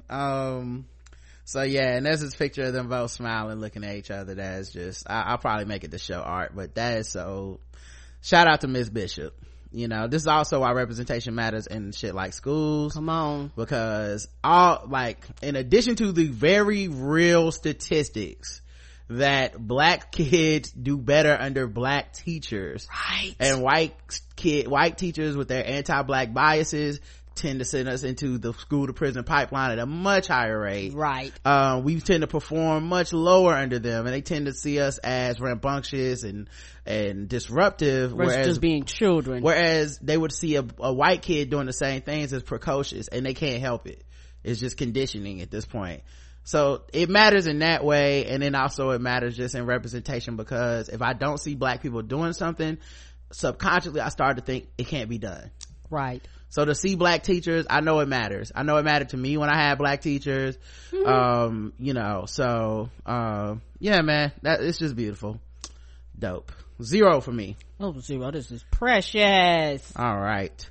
We'll do one more. Okay. Then we'll get into Guess the Race. An actor was fired from The Hate U Give, which is a movie coming out with Amandla Stenberg, who's also a young woke ass black actress. Like between her and Yahara, is it Yahara Shahidi? If I'm not pronouncing, I hope I didn't fuck her name up. Between them two, nigga, like the future is in great hands. Like them motherfuckers are so impressive. It's like I wasted my life as a kid. These motherfuckers, I know, I began to be like, well, goddamn, I ain't accomplished shit. Like these motherfuckers are lapping me as an adult, right? I mean, I'm trying, and they're like, woo, one more time. Right. Me as an adult is just looking at their life like, I wish I could just be half as confident. Come on. And half as good and accomplished. Right. Anyway, a quarter, I'll be good with that. Actor Ken Lawley has been dropped from the film adaptation of The Hate U Give after a video of him using racial slurs resurfaced online. The Hate U Give is a book by Angie Thomas, and it's a very black book about a black girl. So he was supposed to be in this movie co-starring.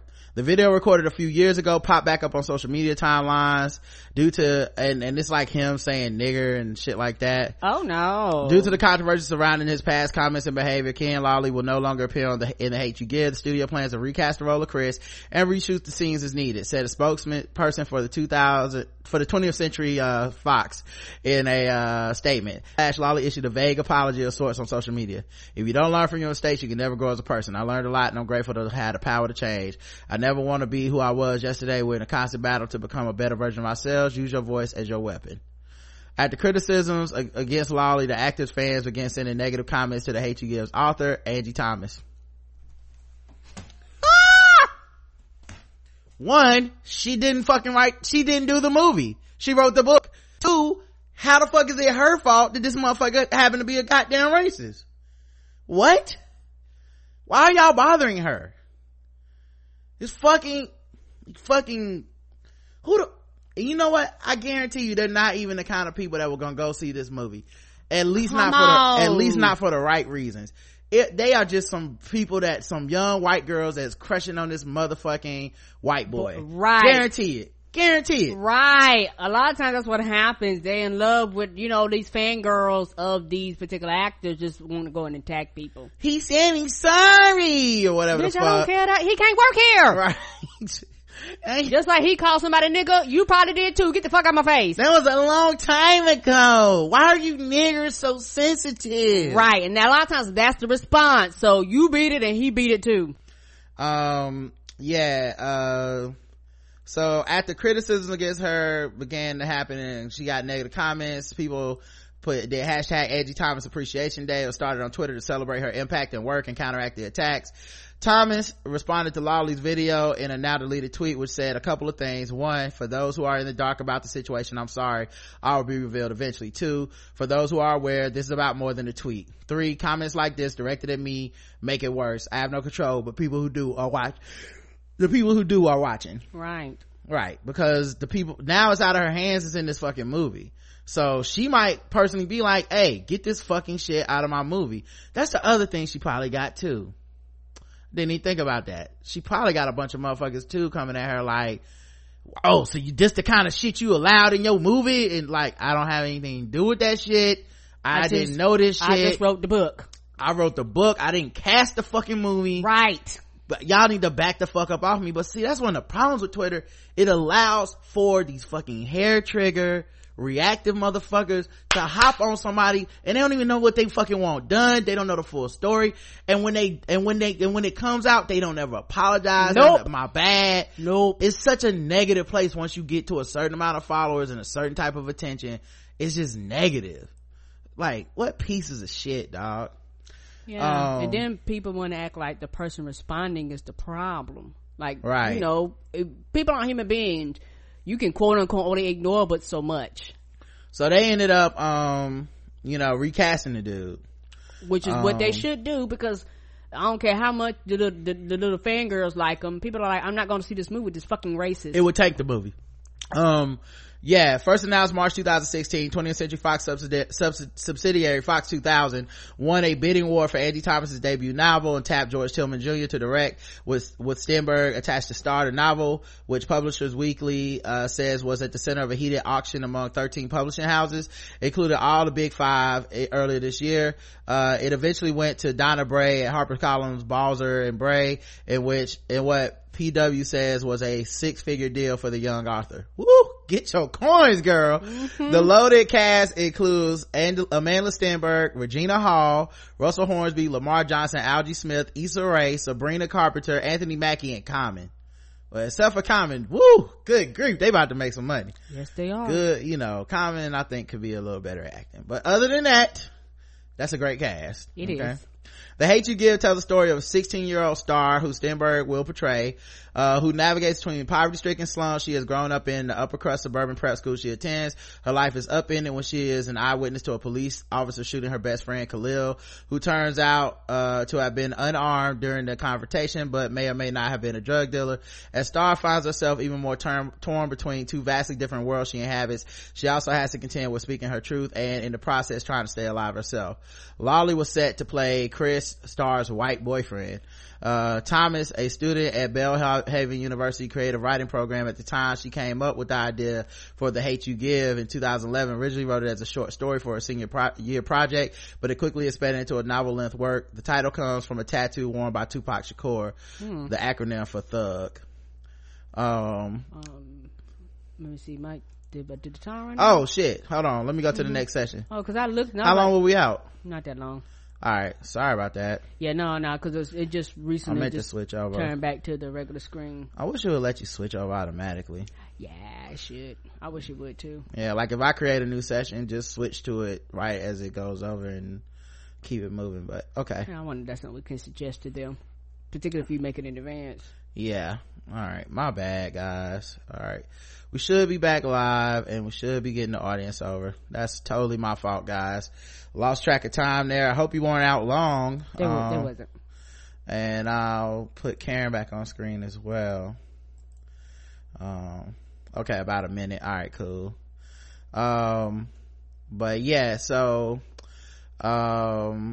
the Lawley has released a statement, and he also tweeted some more afterwards. I think he put out like 3 or 4 tweets to kind of express his own apology more, because he did lose his job based off of this, and they're gonna reshoot everything. And one, I think this sends a good message, because part of the thing with the Me Too shit, some black people have been resentful of the Me Too stuff, because they feel like we haven't got enough traction on black issues, but this Me Too shit, white women got involved, and all of a sudden blat out, motherfuckers got to lose their jobs, not saying that's okay but I understand the jealousy, right? But I think in this era, if this movement is real, it should extend to other areas. Yes, it should. And one of those areas is, this dude did some racist shit, he shouldn't get to be in the movie. Right. Reshoot if you have to. That's what they did with Kevin Spacey in that other movie, and that movie's up for a fucking Oscar, and they had a lot less time before it came out, and they reshot all his shit, and the nigga still got nominated for an Oscar, the dude that took his place. So fuck out of here, fuck out of my face. And it's one of those things too. I remember we kind of talked at lunch today, and my thing is that I'm tired of them punishing motherfuckers for the person that fucked up. They fucked up, get them the fuck out of here and move on. It's fiscally doesn't make sense to trash a whole thing that you've invested all this money in because one motherfucker fucked up. And it's still trash if he in it. So right, he trashed it, y'all didn't do shit. Save your film if you can. He said also to Claire 7 hours ago, first of all, I'm deeply sorry to those that were affected by my choice of language. I understand that I'm in the public eye, I have many supporters, but none of my actions that took place should be supported. Words have power and can do a lot of damage. I own mine, and I am sorry. I respect Fox's decision to recast his role for The Hate U Give, as it is important. It's an important story, and it would not be appropriate for me to be involved considering my actions of my past. I understand the impact, and I've grown a lot and learned since then. Yeah, I mean, you got caught. You knew you said this shit before, so you should have never accepted the part. Right. And Ms. Smart brought up something that I think if companies are smart, they do this and tell people, hey, if we got to reshoot, this is at your expense. We taking our reshoots out of your money. So yeah, we can do it, but if something come out and we have to cancel your contract or reshoot, you paying for this. They probably you cost us money. They probably will start putting that in some contracts. Like if we have to reshoot for something you did, that's on you. Right. If we fuck up, cool. Right. But if you fuck up and you cost us reshoot money, you're paying for it. They may already have that too, because Mark Wahlberg had a reshoot clause in his contract, and people got all mad at him, but he just did what the fuck his contract, like that's what the deal he negotiated was, if we got a reshoot and it ain't my fault, I want my motherfucking money. I understand. Like now he still gave it the times up because Michelle Williams, represented by the same agency, somehow didn't have that in her contract, and she shot for fucking scale. So yeah, you got to come up off that money. But the good news is that money went somewhere where it maybe can help some people. Right. But yeah, in general, like nah, dog. Yeah. Anyway, cause that'll stop motherfuckers from fucking up. Going, oh, okay. If you out here grabbing people by the pussies and saying shit, you got to go. And these reshoots, me as a company shouldn't have to cough up the difference. And in all respect, this is a little bit more of a stretch because it's something he said a long time ago coming back up on YouTube. It's not something he did recently or whatever. Right. I could see you not feeling like we're gonna be punitive and take it out of his contract, but I could also see you being punitive. And it appears it was made when he was like even younger than he is now, so maybe he wasn't even of age to be, I don't know. Right. What I like do I said, know there has to be is some stipulation, you know, around that. yeah, but what I do know is I think it's good to take him out just for proof that the movies can go on without these motherfuckers. That shit is super important, because right now we're at someone fucks up the production, most of the time a man, and what are we gonna do? What about all the people that work on the movie? And they throw these people up as a shield, like, what, so Amanda Stenberg movie can't come out because he was a racist? Wow, I thought y'all support black people and shit, and now you can't do that, because like, no, just reshoot it. Reshoot, dog. With that being said, I'm fully aware of my mistakes I've made and strive every day to become a better me than I was yesterday. We all have a voice, whether it's big or small. We need to use it, spread love and light. From now on, I plan to use my voice for positive change. Well, I'm glad you learned your lesson, buddy. Me too. It's a costly lesson at that, I guess. So yeah. And of course, white people are all in his comments not caring. You know they are. Some shit they wasn't gonna see no way. Some girl named Princess Hope. Are you kidding me? He lost a role because of an older video? That's crazy. Video where he said the N-word several times. And a black person responded, but you fail to realize is the movie he had a role in is directly about racism, and him using that language defeats the purpose. Hello. Right. Then she says, I heard about the movie title, but not what the movie was about. Right. You're just following him because you want to bone him or something. There's no way you weren't even gonna see the movie. That's my whole point. Right. Y'all attacking the author and shit when y'all were not going to see this goddamn movie. And I mean, honestly, dog, like, you can't look to the internet for apologies anyway, because of the internet. So internet like them niggas, like, you can say with your statement and maybe they'll report it in the news, but in general, fucking the internet, the motherfuckers that don't fuck with you are never gonna forgive you, and the motherfuckers that do fuck with you can't be trusted because they would have forgave you no matter what. So you just gotta chalk it up, get some personal growth and development, and move on. And I really do hope he learn. A lot of times people say that they don't learn shit, but sometimes people say that and they do actually learn. I would love to see that dude learn from this, and maybe down the line sometime help to, you know, like, use his voice to help uplift other people. I would love to see that, because I always root for growth and development. Me too. I'm not like, I know that the popular thing on the internet is to never root for that shit, and that everybody's trash and no one's ever good enough and we're the only cool woke people. But nah, I think I would much rather than the alternative. I'd much rather him mean this shit, but only actions can show you if someone means something. Words don't really mean shit in a time like this. So. Right. And it's one of those things, like I said, something I have, and something that I hope never dies in me is hope. Like, I am a very, very hopeful person sometimes, but it doesn't even make sense to have hope. I just try my best to look at the positive in everybody. Yeah, and I don't know this nigga, so, you know, I ain't vouching for him or nothing. No. I just hope he do better. Right. We'll see. That's all you can do. And the only time we'll tell on a lot of this shit, and we live in an impatient society, but something you can't rush is motherfucking time. Right. All right, let's move into Guess the Race so we can get up out of here. Now that it's time for some Guess the Race. That's right, it's Guess the Race time. Now that it's time for some Guess the Race. That's right, it's Guess the Race time. That's right, it's time for Guess the Race, the #1 game show going across all of podcast land, where we read or play news articles from all over the globe, and we ask our contestants today, Karen in the chat room, to guess the race. And they all play along, and the chat room is racist. All right, let's see what we got going here. A young father dies at Sheldon recycling plant after falling into a tire shredder. Oh, I know. A federal investigation is underway into a young father's tragic death while on the job. Byron Jones, 26, died Friday as a result of a gruesome industrial accident at Get and Eat, a tire recycling plant in Sheldon, area of Northeast Harris County. According to Andrew Searden, who represents Art Rascone, only on 13 live at 5. Jesus, 13 live at 5. It was live, all right.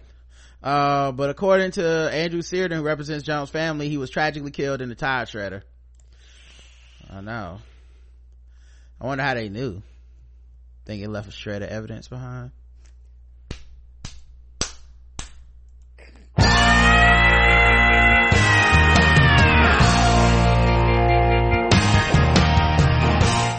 Alright, I'm sorry about that, guys.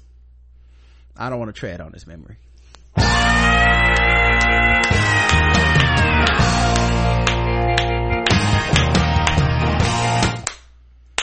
Guess he found out he wasn't Rubbermaid.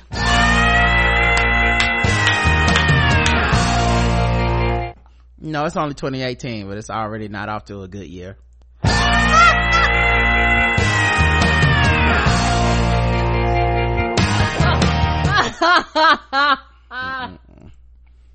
Oh, Karen.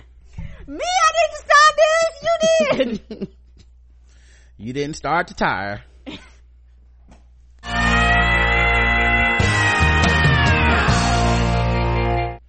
I guess he found out he wasn't rubber when he didn't bounce back.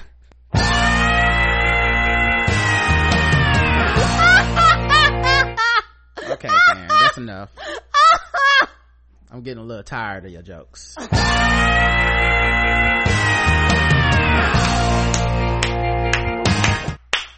right.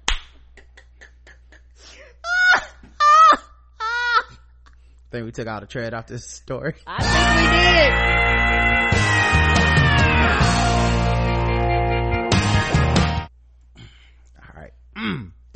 As we were saying, sources say eyewitnesses he got caught in the machine and couldn't get free. Co-workers reported he was missing before the company realized what happened. Oh shit! Investigators with OSHA said that were at the plant over the weekend. They say they have launched an investigation. So somebody was like, we're missing somebody. Well, how long they been missing? I don't know. They ain't come back from the 15. Right. Ah! It's time to change out the shifts. Yeah. I wonder why he's missing on this shift rotation.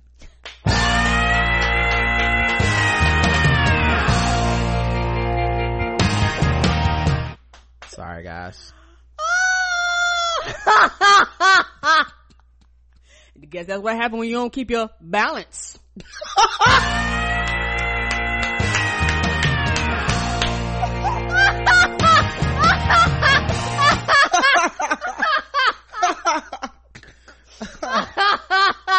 Karen, you are all out of line. All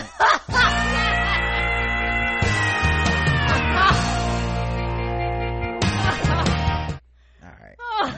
I guess he found out he went all-wheel drive. What? All-wheel drive tires. I know what that means. The pun just didn't make any sense. I told you my shit don't make no sense. I ain't got to have no rules. I make my own rules up. I don't know the pun rules, y'all, but I did. Y'all knew it when y'all kept asking for these terrible ass puns. I wonder if he like. I wonder if he.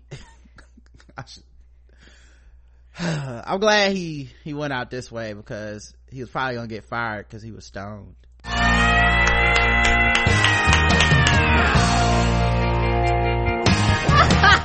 All right, that's totally enough. That's way more than enough. Anyway, OSHA's currently investigating the incident and expect to file a lawsuit in order to hold all negligent, grossly negligent parties fully accountable for this tragedy. The company has no comment at the time. That's sad, right? They should just have another worker in the trunk.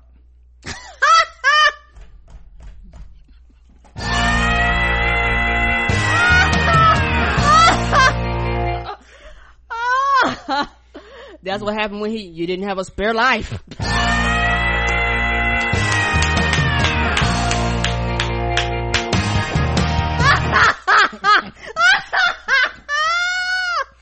Come on, Cam. We totally gone off-road on this. All right, that's enough. That's why do y'all listen to this? Right, that was what the ass. It's really y'all fault for being here. Yeah, Gannon has one complaint from the Texas Commission of Environmental Quality database for failure to maintain 40 feet of space around outdoor pals. It appears someone complained in summer 2015 they had too many tires there. Citizen says Jones' family is distraught. The slain worker leaves behind a 3-year-old daughter. Damn. Guess he's not gonna get to retire.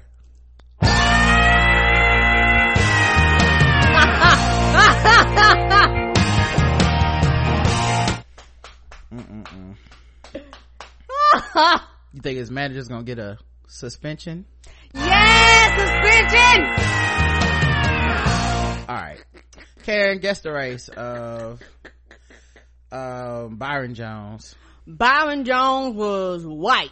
Karen said Byron Jones was a white man. Let's check the chat room. White says Ratchet Scientist.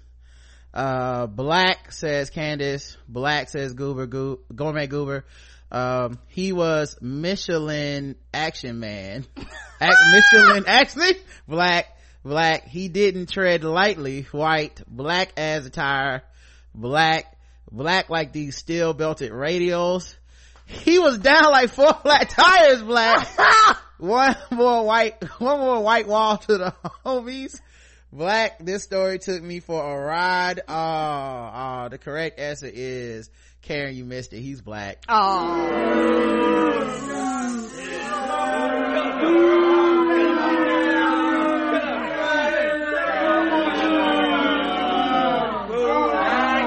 Man, you reached for the stars with that one, Karen. The very rare white Byron. What? I was hoping there was one out there. All right. Anyway, the rest of you got it. You said black.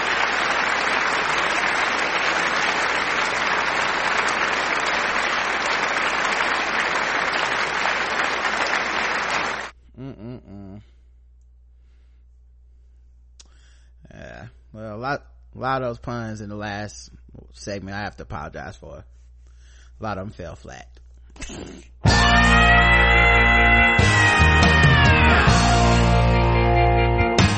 All right, we gotta move on. I'm running out of air.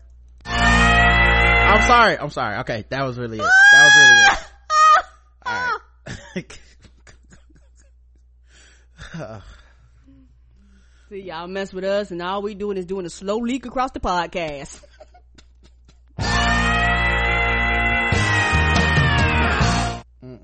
That last pun, Karen, nailed it. All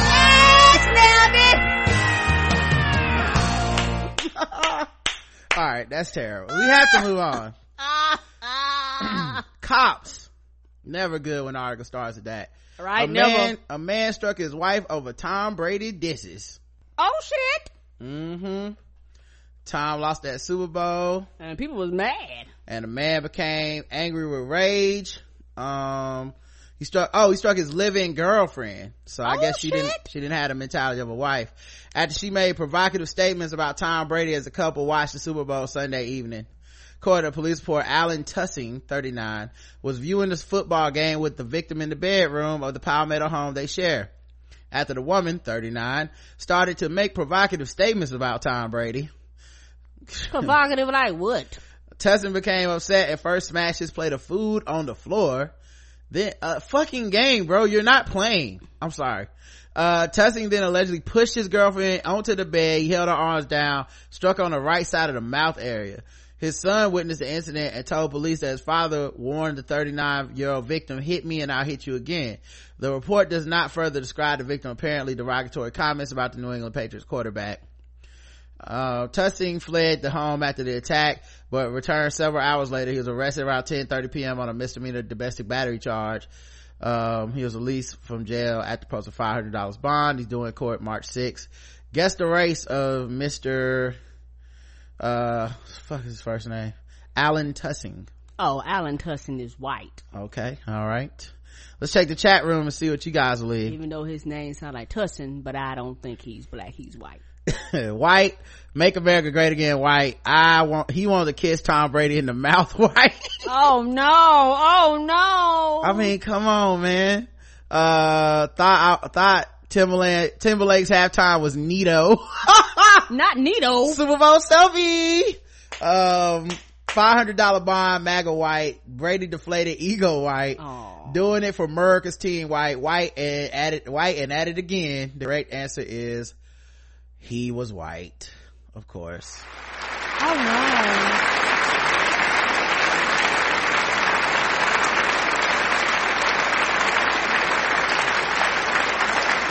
no. No one missed that one. Oh, somebody says prefer to make mac and cheese in the box white. Yeah, you know what's wild? We watched that Super Bowl, and I swear, y'all, I'm off that narcotic. I'm supposed to be not fucking with the Eagles no more. Which of course they would win the Super Bowl after I stopped fucking with them. Right. But nigga, during that game, I was an Eagles fan. Okay. Yeah. I feel like I was right back to everything. Like, I almost cried when they won. I was like, I can't believe this happened. And I really only have the Falcons to blame for that. Cause they fucking should have did the same thing last year and blew it. So yeah, they had the same type of shit. They same amount of points. They put up all them points and they fucking lost. Like, and that's more about them being the Falcons than anything else. Come on. But I noticed the Patriots struggled when they didn't know all the plays the Eagles was running. Bitch, come on. Like I said, me as a Panthers fan, and you know, if the Patriots would have won that particular game, I would have said it was well deserved. But prior to that, some of these games in the past, they knew the plays. Like, they actually knew the play. Like, that shit matters. You know, yes, they still won, but it matters when you know the plays. And, you know, they've been caught cheating several times, deflating balls and shit like that. And, you know, there's nothing wrong with people supporting them, but facts are facts. And facts aren't distractions. So, you know, for somebody like me, I don't care too much for them because y'all stole the Super Bowl from us when we played y'all, years ago the first time.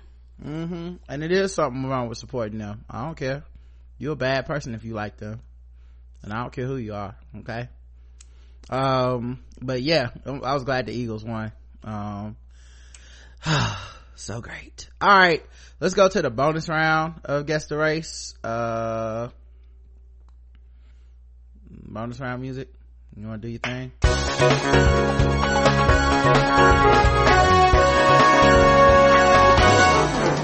Double the points and the race. Double the points and the race. That's right, double the points, double the race in the bonus round of Guess the Race. So far, Karen is 1-1. And chat room is mostly 2-2. But let's see how you guys do in the bonus round. All right, let me see. All right, this one, this article is dead. Hold on, let me find a different one. All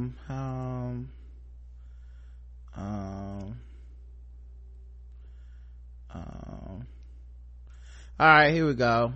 A mother is arrested when her daughter, 5 years old, is found crying and sweating alongside her brother, 4 years old, inside a sweltering car while the mom drank at a bar. What? Oh, what is correct, Karen? A 28-year-old in Kissimmee, Florida, mother allegedly left her 2 young children unsupervised in a hot car with no air conditioning on Sunday. Oh, Florida. This is back in August of last year, by the way.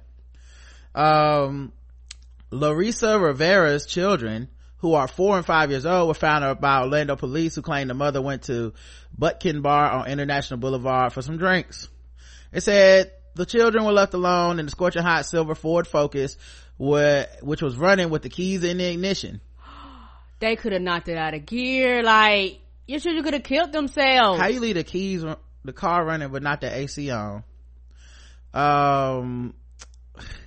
So yeah, police were called to the scene and they opened the car's door. Apparently the little girl was crying hysterically, as they do, you know.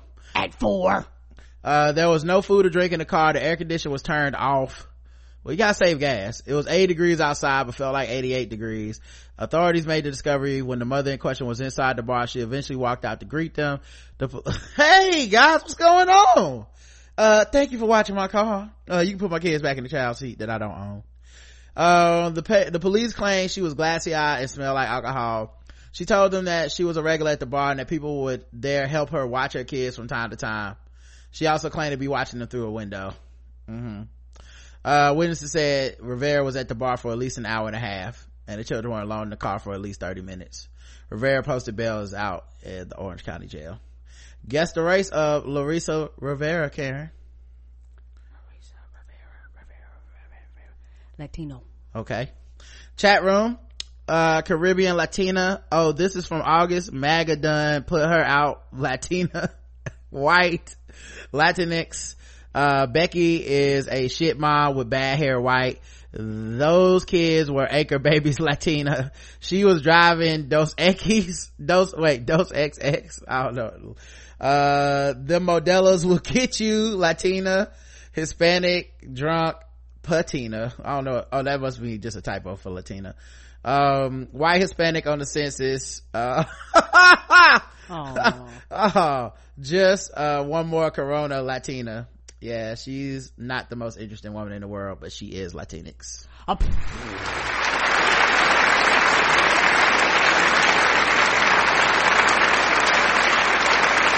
And of course, some of y'all said white.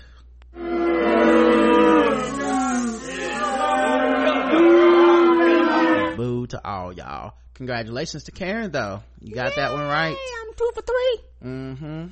All right, let's go to Sword Ratchetness and then we'll get out of here. Here we go.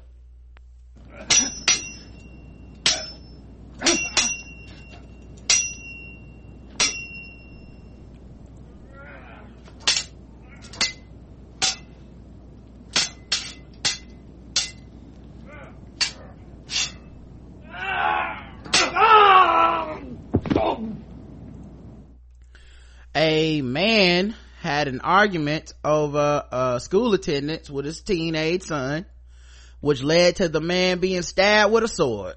Oh! Yeah.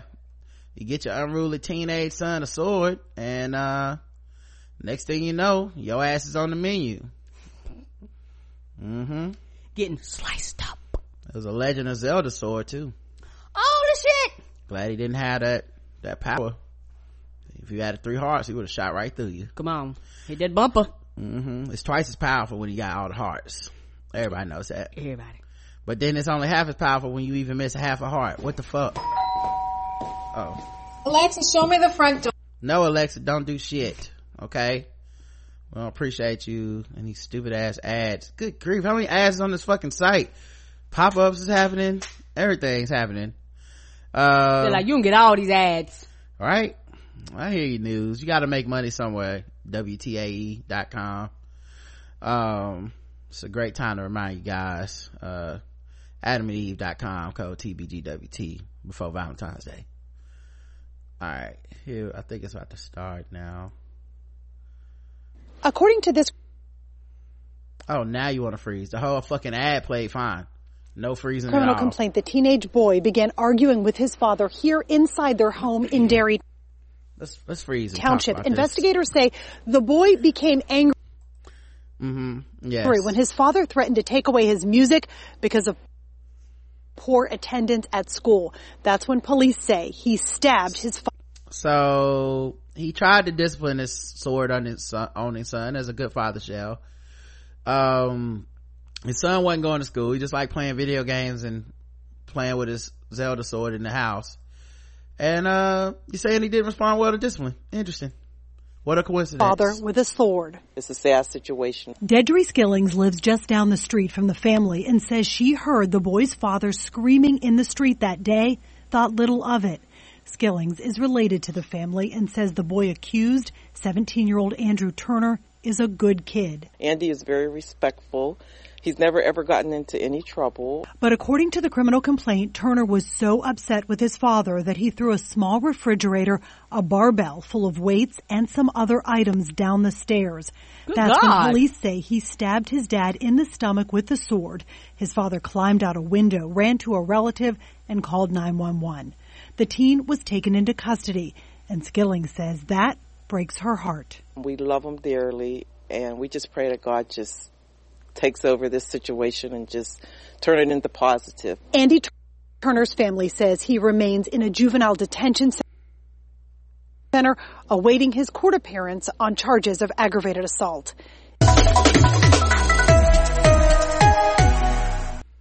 And that's why you can't give your kids swords, especially a lazy school, missing ass kids, okay? All right, guys, we'll talk to you tomorrow. Thank you so much for listening to the show. We appreciate y'all as always, and until tomorrow, I love you. I love you too. Mwah.